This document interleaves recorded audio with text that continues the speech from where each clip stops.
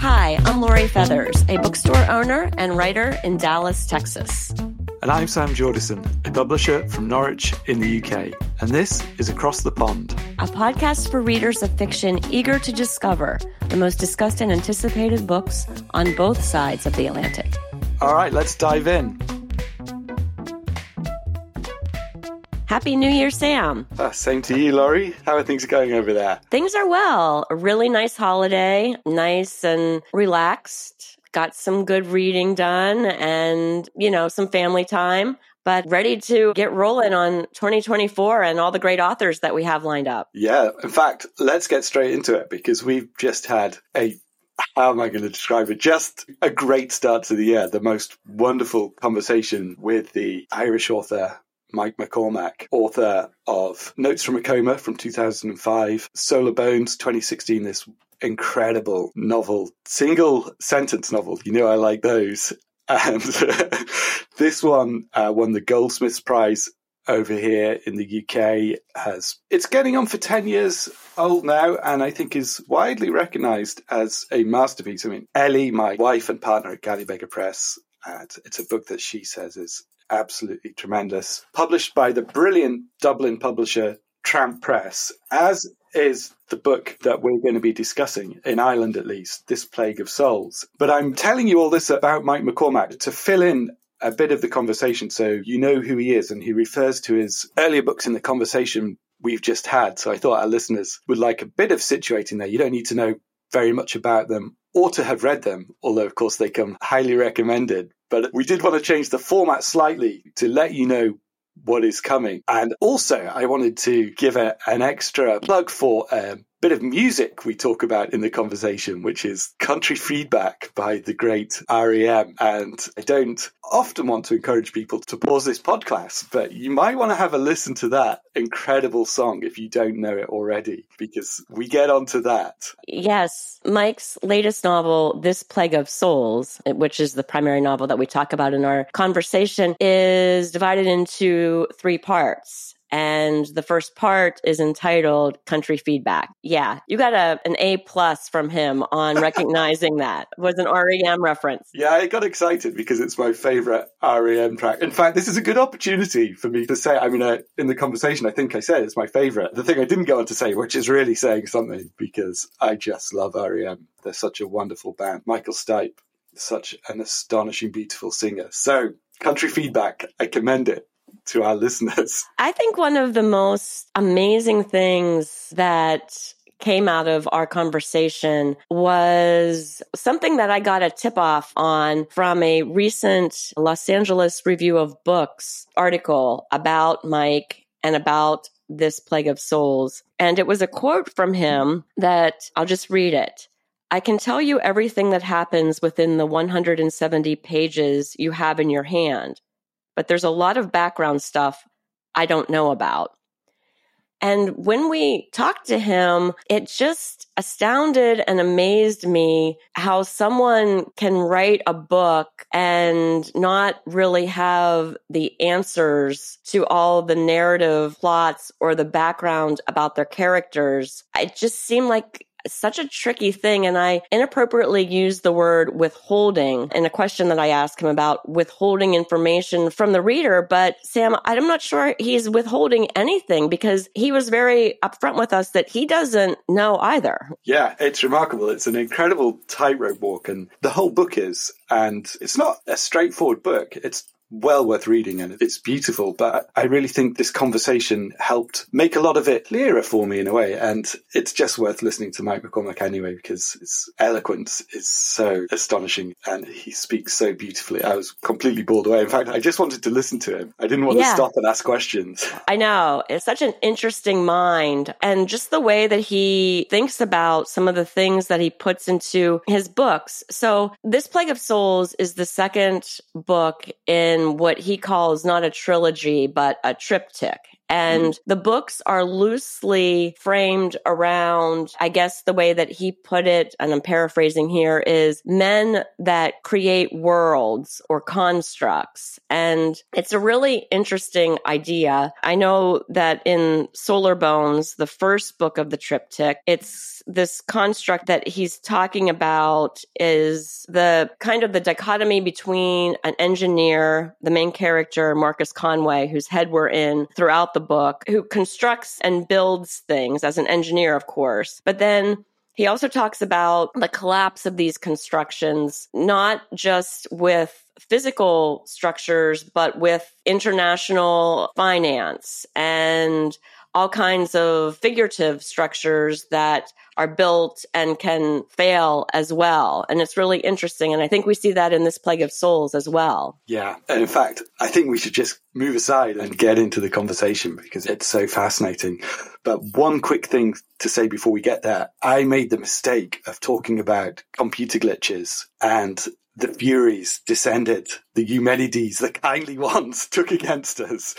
And Mike's internet cut out, I think. So there will be a few points where there are slight glitches and perhaps patchy audio in this conversation. But please bear with us because what he says is so wonderful that we want you to stick with it right till the end. Yeah, we're hoping to preserve the entire conversation. And yes, we did have those ghosts in the machine, so to speak. But yeah, just really encourage all of our listeners to just, I don't know, sit back and listen to the brilliance. It's wonderful. And it's undeniable that you're going to want to go out and read these books, I think. Good to talk to you, Sam. You too, Laurie.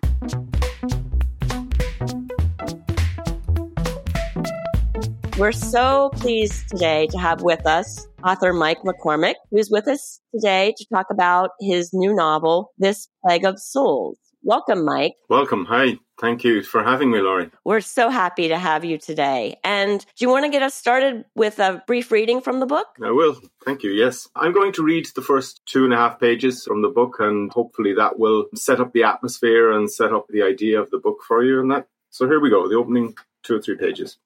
Opening the door and crossing the threshold in the dark triggers the phone in Neelan's pocket. He lowers his bag to the floor and looks at the screen. It's not a number he recognizes. For the space of one airless heartbeat, he has a sense of things drifting sideways, draining over an edge. The side of his head is bathed in the forensic glow of the screen light. Yes? You're back. Welcome. Welcome home, Neelan. Who am I talking to? Oh, only a friend would call at this hour. The voice at the other end is male and downbeat, not the sort you would choose to listen to in the dark. Neelan is aware of himself in two minds, the voice on the phone drawing against his immediate instinct to orient himself in the dark hallway. He turns to stand with his back to the wall. You know who I am? Oh, that's the least of what I know. What do you want? 2 paces to his left, Neelan spots a light switch. He reaches out with his spare hand and throws it back, and throws it again. Nothing. Half his face remains shrouded in blue light. He takes 5 steps to open a door and passes into what he senses is an open room. A swipe of his hand over a low shadow finds a table. He draws out a chair and he takes the rest of the phone call, sitting in the dark. I thought I'd give you a shout, the voice says. Well, you have the wrong number. I don't think so. I'm going to hang up. Oh no, there's no rush. Goodbye. We should meet up. No. Not tonight. You're just in the door. You need some rest. We don't have anything to talk about. Oh, I wouldn't be so sure. I am. In a day or so, when you're settled. No, not then, and not ever. We'll talk again. One last thing. What is it? Don't be sitting there in the dark. The main switch is over the back door. And with that, the phone goes dead in Neelan's hand. Lovely. Brilliant. Thank you. Well, there is a lot in that passage already. And maybe we should start by, if I ask about the caller and what is going on there, how does he know that Neelan's in the dark? And how does he have this almost supernatural knowledge about him? Yeah, I've wondered that as well. How does he know that?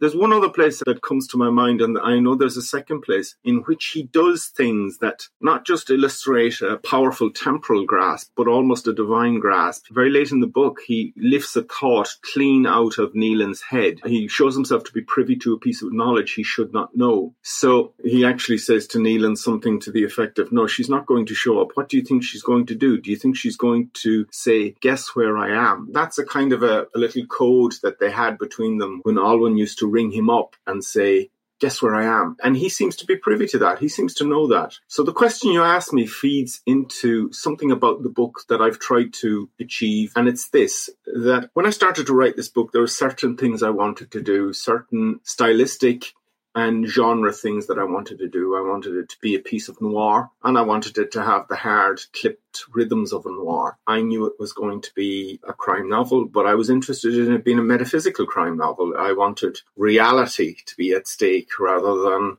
the love of a good woman, even though that's part of a reward, like the Maltese Falcon or Revenge or some of those things that govern noir. I also wanted to write a book about which I could not speak, and a book I could not explain. I can tell you what happens within the scope of the 170 pages that the book takes up, okay? But there's background material that I do not know.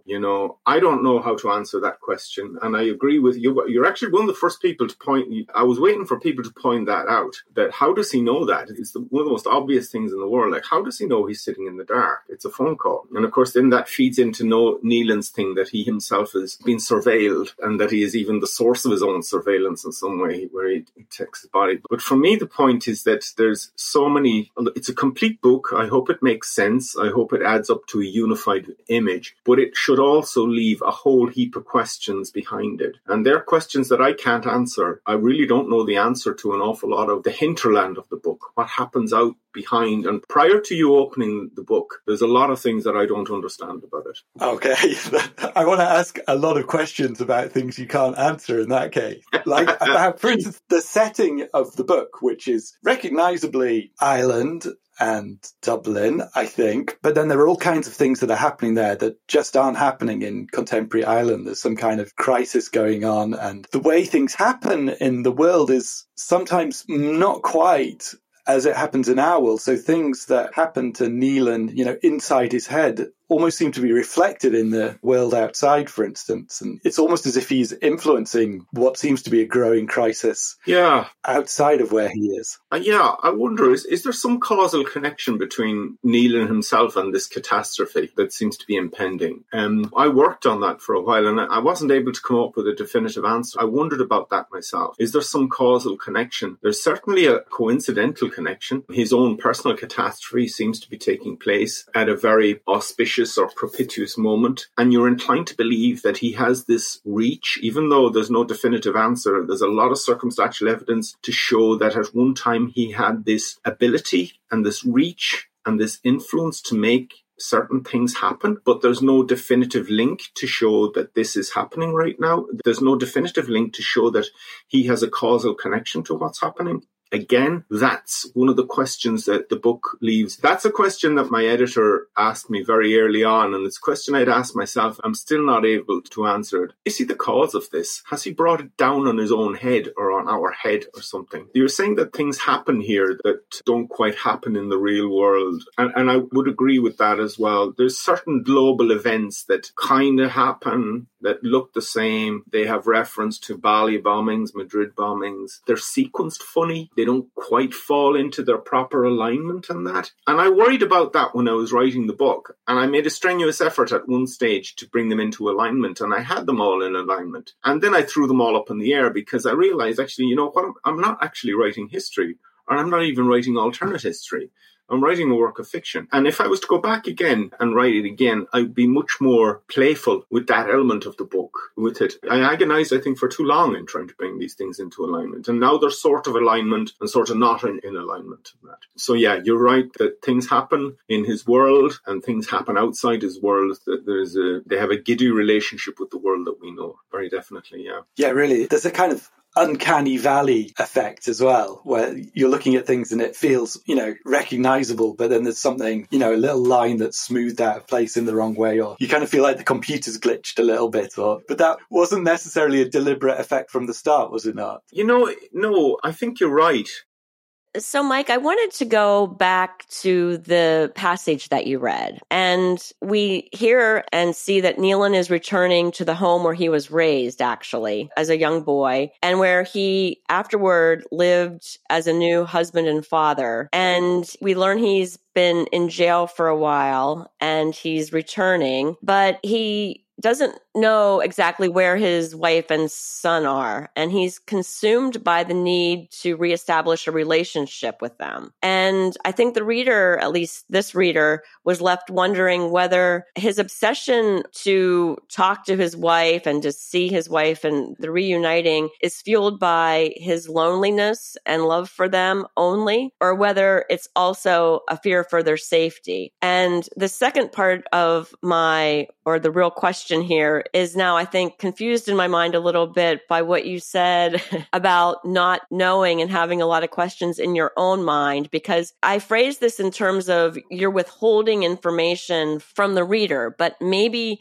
you wouldn't even agree that you are withholding. But I wondered whether this kind of, if it is in fact withholding of significant facts about Neelan's past and present, was this challenging for you in writing it, or did it what were your reasons for holding back and not spelling it all out for the reader? Let's face the first question first about Neelan's motivation for wanting to see his wife and his child and that. I believe his intentions are honourable there. I think that he actually does want dearly to see his wife and child. I believe his motives are pure in that. I think he loves both of them. And you have to remember that this book forms the second part of a meditation on the idea of men who try to build worlds. And it comes from which I opened up in Solar Bones. And this is another attempt at it, that same theme. And in Solar Bones, there's this attempt to, an engineer builds the world. He literally builds the bridges and the roads and the hospitals and all the public works that make our world and that. But also he builds a family, and that seems to me to be synonymous with the idea of building. And the same thing we have here, the same thing with Neelan. He's an artist, he might even be a con artist. There mightn't be a difference between those two things. But he's also a family man. He sees that and he holds that dear. He seems to be well and purely intentioned to both wife and child. And I think actually as well, he may or may not suspect that they are in danger. I think he tried to lift Alwyn out of danger, in being a danger to herself and the dangerous milieu that he himself inhabited at one stage or other. And all of those things kind of feed on to your second question about, was there a conscious withholding? It was conscious on my part as an author, yes, because I designed, that was the mission I set myself as a writer, was to write as cluelessly as I could. I always said that when my cup of cluelessness overflowed, that then the book would be finished. Then I would know that I had finished. And sure enough, it overflowed in the last couple of pages for me, and there it is. I knew the book was done. I don't know if he's guilty of the crime that he did time for. I'm not even certain what that crime was. It seems to have been something to do with some sort of identity theft or something like that. I'm not so sure why the trial collapsed. It seems to have been a botched investigation. There seems to have been some sort of lack of documentation not adding up and everything like that. He seems to have presented a threat to the state. He was one of the longest remand prisoners in the history of the state, so he was a pretty privileged character, pretty distinguished in his dastardly vocation in that. So was it a conscious withholding on my part? It was more a conscious map of cluelessness on my part. That's what I set out to make, a map of my own cluelessness, to be able to write a book that I would not be able to speak about, that I would not be able to broadly contextualize. I can tell you what happens within the 170 pages. After that, then we have a discussion. After that, we have a debate. It seems to me as well, all of my novels want my readers to have an authorial relationship with them. I've written Notes from a Coma. That's a book that had to be sequenced. You had to splice it together. You had to make a decision on when you read certain aspects of it, parts of it and that. Solar Bones was a book that you had to punctuate, mentally and that. And this is a book that you have to fill in a broader contextual background and that. So all of my books seem to have this need for authorial readers who willingly interact and participate in their completion. And that maybe goes back my short history as a gamer, in which gamers had to complete games and had to bring them to life in a certain way in that. So I've always thought that books were the most interactive things that culture had provided us with. So interactive readers, authorial readers, that's what my books have consistently needed. It goes right back to, again, it goes even further back to one of the very first short stories in my first collection of short stories, which is Getting It in the Head, which is 30 years ago. And there's a story in that called The Occupation, A Guide for Tourists. That's essentially a choose-your-own-adventure story. It's a much more macabre version of a choose-your-own-adventure story, which we're of an age to remember those books when we were kids, where you made certain choices and decisions on what pages to go to and everything like that. So that kind of participatory readership, authorial readership, is again what my books wanted. And in answer to your question, Laurie, it seems to me to be the questions that the book raise seems to be a call to the reader to come and have an opinion on this. We're not going to settle it, but have a considered opinion on this. I'm just trying to think what my opinion is on it now, on what is happening in the book. I suppose I can start in a way by, there are these things that we have to do and think about. And there's a sense of like a big black immensity outside the book with a few pricks of light that we try and navigate by. But there are also very real and definite things within the book. It's not like you don't help us. So, there is the domestic space that you describe so beautifully that Neelan has come from, his wife and his young son, and these very personal feeling, intimate details about, for instance, his son needing the toilet at nighttime. And there's kind of a lovely description of that. And then how much Neelan misses being there with him, and also how he misses his own father. So there are very relatable and things you can grab hold of and pull close as well, I guess. And I don't have much of a question here, but I wonder if you could tell us about where those intimate domestic details come from and how those help you build the book up. Yeah, that'd be one of, this comes with age. I spoke to you there a story from my first collection called The Occupation, A Guide for Tourists. That's an extravagant Gothic construct. And I wrote that in my 20s, but I'm now in my 50s. And if you told me in my 20s that I would be writing about family and domesticity, I would have got, oh my God, no, not another. But now I opened up that theme for myself in Solar Bones, which was all about a man living in his own house, his marriage, his relationship with his kids, and that this seems to have continued on into this world of quiet day-to-day domesticity, of cleaning up after your child, of feeding your child, sitting and eating with your wife, all of that sort of thing. That's a thing that I've come to that late in my own life and found it to be a great marvel and a great joy and a great pleasure. And I think you're right in that you use the expression that you can hold on to. You can hold on to these aspects of the book. Okay, this is recognizable. There's a lot of other weird stuff going on, but this domesticity, this is recognizable. I think that's an important function, because I do think that there is the necessity in a lot of my books for sheer groundedness, because there's a lot of strange stuff coming down the road. I think that's very obvious in a book like Notes from McCormack, where a bachelor farmer rescues a child from a Romanian orphanage. And the book actually becomes a science fiction novel about a penal experiment and that. It becomes a really outlandish story and that. But the grounding element and the thing that makes it coherent and believable as a fiction is the quiet domesticity at its heart, the relationship between the father and the son in this small farm on the west of Ireland. It's only now, as I'm speaking about it to you, that I realise that there is this parallel between Notes from McCormack and this Plague of Souls, where there is this construct of two men living together in a house and no woman, for one is a bachelor and the other is a widow. Mothers have, been pushed to one side by my imagination in both of these books, and that I don't know why it is. Possibly it's because, it's well known that my father died when I was 18, and so writing about fathers kind of longingly, I guess, has always presented itself to me as a theme in that. And my fathers differ from most Irish fathers in fiction in that they're good, decent men who want the best both for their wives and their children, and that they're not the sullen, oppressive fathers that sometimes Irish fiction seems duty-bound to create.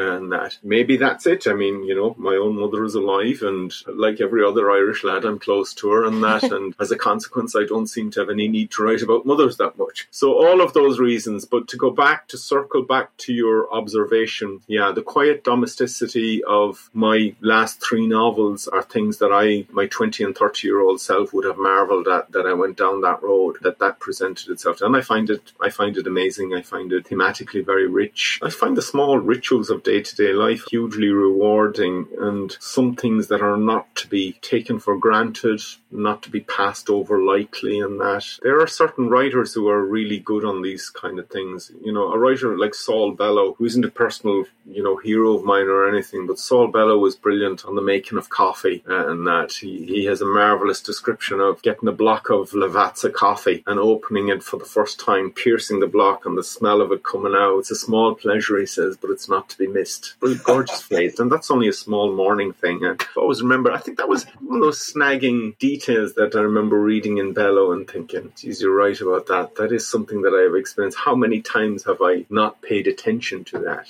I'm going to pay attention to it. And this is one of the things about fiction, is that it should help us, I think, to live more attentively, to open our eyes to just the sheer improbability of what it is to be alive and to be on this earth and to be human. Just think about the causal sequence that has to hold its proper alignment right from the Big Bang to this moment. Think of all the places where it could have gone wrong. The slightest nudge and the 3 of us would not be here talking like this. Or even the machines that accommodate this moment and that mediate this moment, they would not be here. Just think of that. I think actually if we had a proper understanding of that our minds would just fry with astonishment. We're probably properly shielded from a proper understanding of that kind of thing. That all our synapses would just burn and melt down if we could encompass what that means. That's getting a bit away, Sam, from the question you asked me. No, God, that's brilliant. I think we should almost pause to just dwell on that for a while. We are protected from the awe of our existence. Yeah. That's a great way of putting it. Yeah, we are protected from our own astonishment. I think by it, yeah. I wanted to talk to you about one of those things that I was able to grab hold of in the book. As the daughter of farmers, I thought that you did the farm stuff just so well, and particularly talking about the blood and the shit and the gore and the struggle that is what you witness on a farm of life from birth to the butcher shop. And I love the part, where Nealon is kind of dismissive of the watery vegetarians that he meets in the city that don't really appreciate all of that. And one of the other things that I thought was remarkable about the book and really set the atmosphere that I wanted to ask you about is the falling rain. Nealon has what he calls a sacred memory of standing in the hay barn with his dad and watching the rain falling during a heavy downpour. And his father says, in reference to the rain, there's never an end to it. And Nealon wonders whether that rain is a sorrow or a consolation. And I kind of wanted to ask you about how you use the rain to set the atmosphere for the book and how the rain interacts with light and shadow. I thought it was really effective. You're the second woman that has come back to me about the details on farming and has paid me the compliment that they thought that was one of the most interesting aspects of the book on that, and particularly the more glutinous aspects of blood and shit and that, as you spoke about it. And that again, you're saying that that's just so familiar to me from my own upbringing, and that's just one of the things that his background was farming and he was going to encounter all of this. It's a pretty visceral life. You see things as a child that maybe you should have been protected from. You saw calves being born, you saw your father and your uncle up to his shoulder and trying to turn a calf in a cow's womb or something like that. And you grew resilient to these kind of things. So that seemed to me would form a natural part of it in that. And I was hard on vegetarians. He was hard on vegetarians there. But, and although I'm not a vegetarian myself, I'm a lot closer to it now than I ever was in my life and that. I still would have a great regard for farmers and what they do, especially for the texture of what they do and that. And part of it was, I think there is, as a little boy, I was very, very close to my grandfather up in North Mayo. His name was Michael Ginty. And I followed him around like a puppy around the farm. And he was of that generation of men who walked out into a field with a scythe on his shoulder into 1 and 2 acres of corn and barley with a scythe on his shoulder. I thought he was an absolute giant. It was only when he died, and I was speaking about this to my brother and sister, and they looked at me and they said, he was only 5'3". What are you talking about? He's a small man. But to me, he was about 7 foot tall, and that's what he was in my memory. And that time after time, I would have stood under a green hay shed waiting for a shower to pass with him. It's about the most mundane thing that I would have ever done. It's about the most obvious thing that I would have ever done as a child on that farm. And I could hear the rain making a continuous note. If it was heavy enough, it would make a continuous note on the galvanize over our head. It was the world would hum in this note. The whole universe would hum in this note. And it could be a grey day, or it could be, a summer shower or something like that. I remember that so vividly and so clearly. And it is a sacred memory to me. I was happy as a little boy, with my grandfather. I'm very happy with him in that. I don't know, part of my background is that I was born in London to my parents who immigrated there to work. And we used to come home in the summer to visit my mum's place in North Mayo. And at the age of 4, I put up my hand and I said, I'm okay here, Mum and Dad. You go back to London. I'm okay here with Granny and Grandad. I lived with them for 2 or 3 years or something like that. And I knew myself to be safe and protected. I was in my family. I was safe. I was loved. I was prized turkey cock. They looked after me like that. That didn't mean that I didn't do a day's work. I did a day's work from the day you could stand up on a small farm. But being side by side with my grandfather was a part of those 2 or 3 years that becomes more vivid and more clearer as the older I get. And the rain, it's just a constant texture, Laurie, of this part of the world. It's just, I've often thought of writing a much longer book on rain to see is it possible to do it. And there's that visual element as well. I've spoken before about my education as a writer and as an artist, and that how my 20s was spent exclusively among visual artists. I didn't meet a writer until I was 30, okay? And the writer I met was a great poet called Thomas Lynch from Michigan. He was the first writer I ever met, and I was 30 years of age when I met him. But all my 20s were spent among visual artists, painters, sculptors, video makers. So they gave me an education on how to look at things, how to look at light, how to see the moods and rhythms and gradations of light, to see how it worked against walls, backgrounds, to see how it fell through certain light and everything like that, to see how it created mood.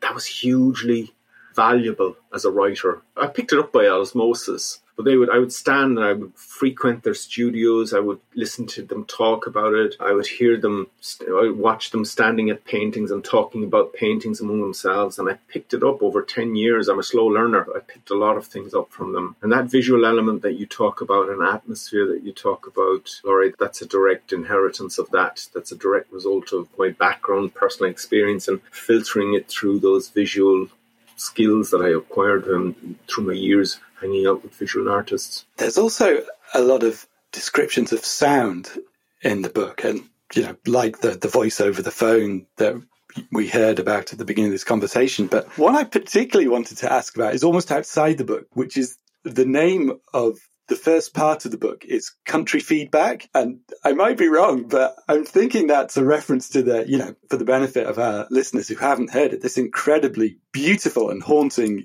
REM song that has a really particular, feedback sound going through it. And, so when I saw that kind of jumped into my head as I started reading the opening pages. So I wonder if you could tell us a bit about your thinking there. Oh, well done, Sam. Go to the head of the class.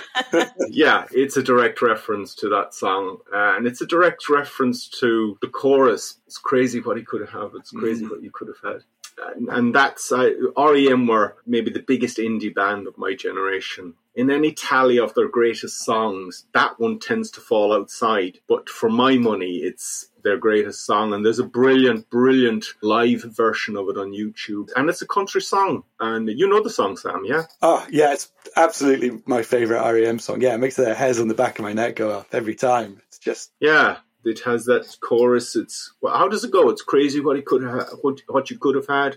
It's crazy. Yeah, I need this. I mean, it's kind of I always, need this. yeah. I came very close to quoting the whole verse in the book and that, but I didn't do that. And it is about country and feedback. This voice in the night as a feedback device, feeding his life back to him, which he does at one stage or other. You know, in the second part of the book, he gives him a synopsis of his life in which Neil marvels, Jesus, that life makes sense as he says it like that. It didn't make any sense to me as I lived it, but as he tells it in a story like that, it makes great sense and it's coherent and everything like that. I just love, it's a 2-line poem. Sorry, it's a 2-word poem, Country Feedback. I just absolutely, you know, if it never got any further than those 2 words, it was still infinitely ponderable. As I say, like REM weren't particularly huge to me in my imagination, but that song stands above and apart for me for various reasons. It's just haunting. It's just brilliant. It's funny, yeah, because Shiny Happy People was on the radio just before I came on to talk to you today. So REM are in the air. But you're the second person. You're only the second person that spotted that sound. Well done.